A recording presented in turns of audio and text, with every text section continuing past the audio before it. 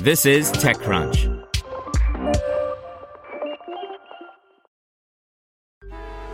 Traffic jams, tailgating, pile-ups. Ugh, the joys of driving. How could it get worse? The federal government wants to have a say in what you drive. That's right. The Biden administration's EPA is pushing mandates that would ban 2 out of every 3 vehicles on the road today. Don't let Washington become your backseat driver. Protect the freedom of driving your way. Visit EnergyCitizens.org. Paid for by the American Petroleum Institute. This is TechCrunch. SaaS platform Klikit saves restaurant kitchens from tablet hell by Catherine Chu. The proliferation of delivery services give customers many options but means chaos for busy restaurants that need to manage orders across multiple apps and channels. Many kitchens handle this by juggling several devices at a time, one for each app. Klikit wants to save Southeast Asian food businesses from tablet hell by aggregating order information from all apps into one platform. Based in Singapore, the startup just exited stealth mode with $2 million in pre-seed funding. The round was co-led by Global Founders Capital and Wavemakers Partners, with participation from Gentry Fund, Afterwork Ventures, Reshape Ventures, Nordstar, Pentos Ventures, Moving Capital, Gojek co-founder Kevin Alubi, Nas Daily's Nusair Yassin, YouTuber Laser Beam, and Radish Fiction founder Sung Yoon Lee. Strategic angel investors include executives from Gojek, YouTube, and Flash Coffee.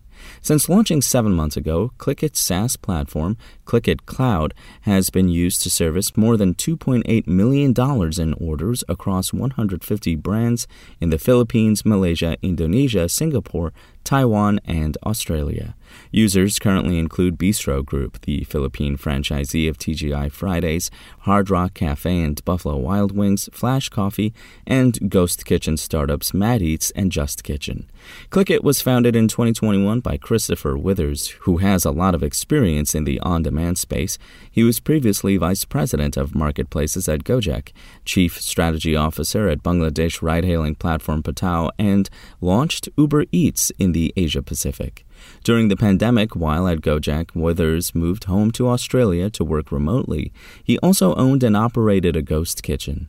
Withers told TechCrunch he's always been fascinated by the food delivery space. I started my ghost kitchen because I have always wanted to truly experience the difficulties of running a restaurant firsthand, rather than sit hypothesizing on the sidelines or from behind my laptop as I built out many of these super app marketplaces, he said. During that time, Withers was overwhelmed by the number and cost of platforms, devices, software, ads, and social media he had to juggle.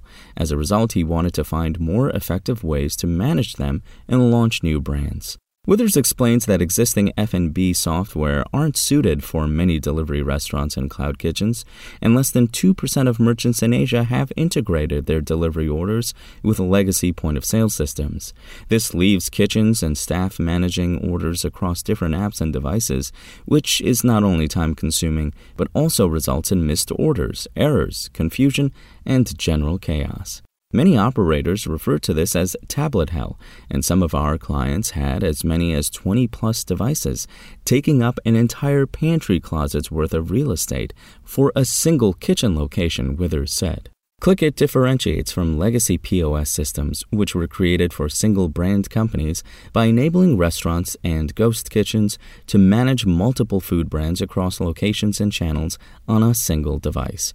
Features include updating menus across delivery apps, which Klikit is able to do quickly because it has official API agreements with apps like GrabFood, FoodPanda, GoFood, and Uber Eats. It gives on-demand access to historical data analytics. In contrast, many F&B software systems restrict data to time-limited viewings, including daily sales, product mixes, and channel breakdown.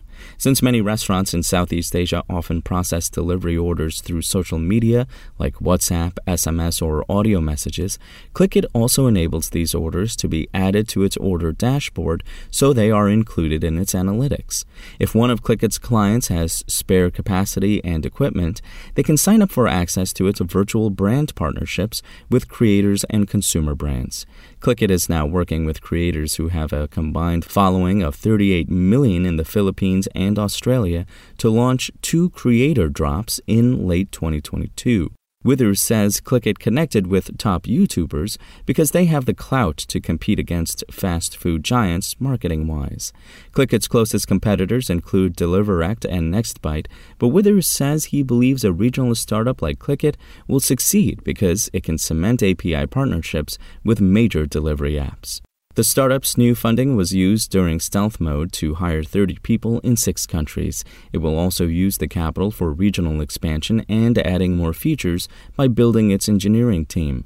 In a statement, Wavemaker Partners managing partner Paul Santos said, "We see Klikit solving widely unaddressed problems for restaurateurs everywhere, while also creating unique solutions for creators and brands to earn revenue and engage with fans in entirely new ways."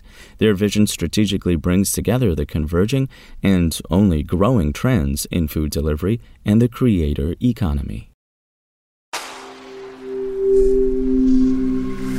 Spoken Layer.